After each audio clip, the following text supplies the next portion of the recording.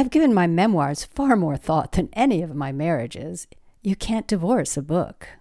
Gloria Swanson. Chapter 4. Later that afternoon, at About Face, with Patsy Morris, my impending divorce was still the hot topic. Patsy and I were pink and exfoliated and sitting at the juice bar, tanking up on an apple celery concoction, when Patsy turned to me and said, "How old do you think I am?" At that point, I had lived in Hollywood long enough to know that was a loaded question. "Oh, I never know." "My age?" I responded. Patsy laughed delightedly. "I have a daughter about your age. Well, a little younger." "No." "And do you know how I found out Roland was cheating on me?" Patsy asked without malice. I was stunned. "Roland? What?" Their pairing was legendary. Patsy set her tall iced beverage aside and continued. "It was last summer. My daughter was home from college, and she offered one of our little rentals, an apartment on funky old Cherimoya in Beechwood Canyon, close to Paramount, that Roland and I used late at night when we didn't want to cross town to one of her friends from school for a week. I have to admit Roland used it a lot more often than me because he's on set. As a matter of fact, I hadn't stayed there in, over a year. Anyway, she figured it was okay because we weren't working." Patsy twisted her hair up behind her head in a chignon and clipped it in place. "Well, she comes to me in tears and says her father blew his stack. I couldn't imagine why. I mean, she really is just the apple of her daddy's eye. So I get on the phone. 'Roland, why are you screaming at our baby?' He hems and haws, and nothing makes sense. Obfuscation, illusion, stonewall. So I call my daughter's friend and I say, 'Sweetie, what happened?' Wonderful girl. She told me everything. The long and short of it was Roland was keeping another young lady in the apartment, an aspiring actress, 15, 18 years younger than yours truly. His mistress. Now I know it. The mistress was one of several." Patsy smoothed her neck. It was ever so slightly crepe papery, even after emollients and steam and massage. "But you're still married." "Yeah, and you know why?" I shook my head. Patsy swirled the ice in her empty glass and asked for another. "It's profitable. Our partnership is profitable. So the relationship angle is gone. But the partnership is profitable." Patsy inhaled delicately through re-sculpted nostrils. I wondered what her nose had looked like before cosmetic surgery. Patsy continued, "At a certain point, it isn't about the love anymore. It's about your level of commitment." "Oh, well, I stumbled. "Maybe it's a time-of-life thing. Far be it from me to be giving you advice. And this is coming to you direct from, well, let's call it the Patsy filter. But a woman with something to say, well, what she has to say goes down a lot easier if it comes to the powers that be through a man. That's where Roland comes in, you see? It's profitable. And we're old friends now, committed friends." Patsy let the last syllable trail off. "So..." I was struck with the thought that whenever anybody was giving me thinly veiled relationship advice, their gems of wisdom most immediately reflected their own experience, like commitment lording it over love. My attorney says I need to sit for my GREs and go back to school." Patsy shrugged. "There's a saying. You know the saying? The proof is in the pudding?" I nodded. "Well, right now, Dave is the sole source of the pudding." "No, anyone can make pudding," I blurted.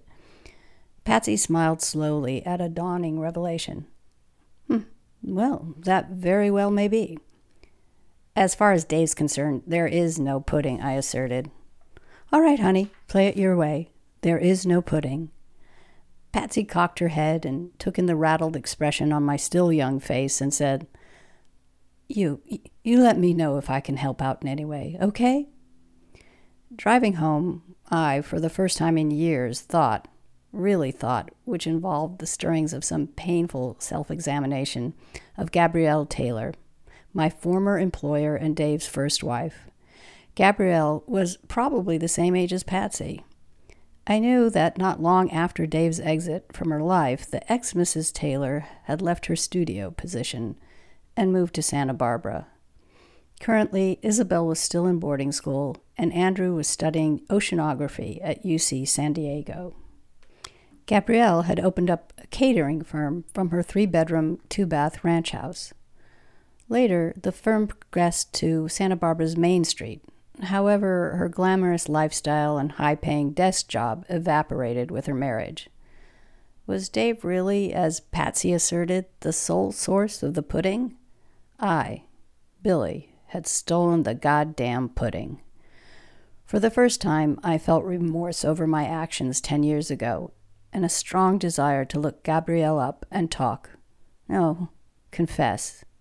No, what I was seeking was absolution. Oh, wait. There was something else bugging me. Maybe I required some kind of map through the obstacles of marriage and divorce. Fat chance asking the first Mrs. Taylor.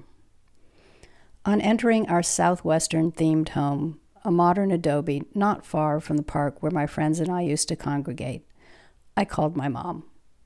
Mother Lydia was the antithesis of everyone I knew in Hollywood. If I couldn't get absolution, I knew calling her would result in a strong dose of disapproval, an advised course correction, and a grudging glimmer of hope. First of all, as a school superintendent, she didn't approve of me dropping out of college.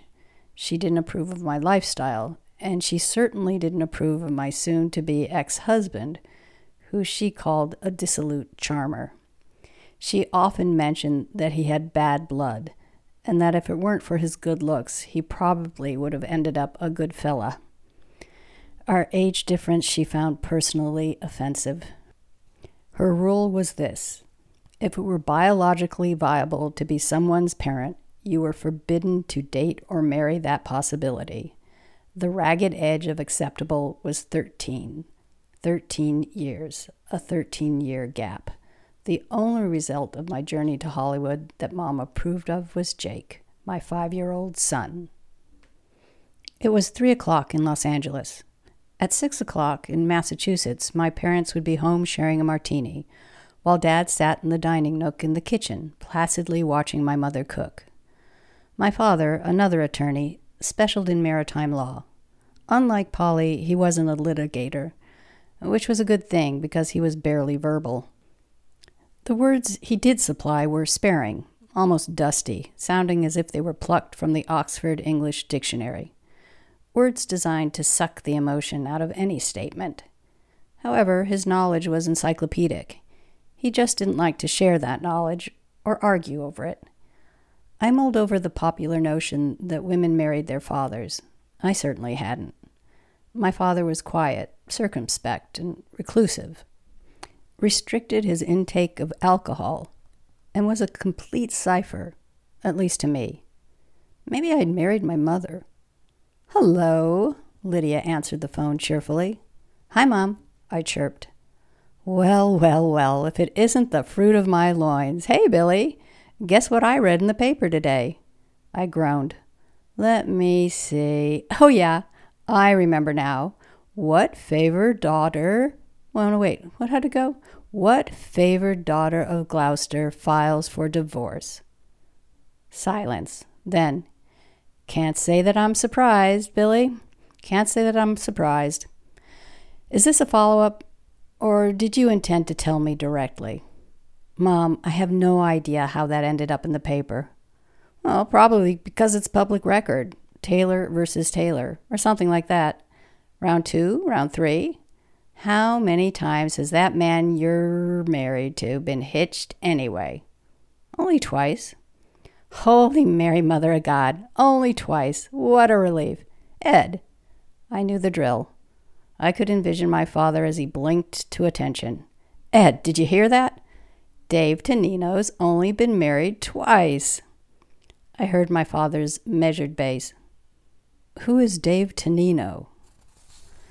And then my mother's distinct impatience. "Oh, for heaven's sake!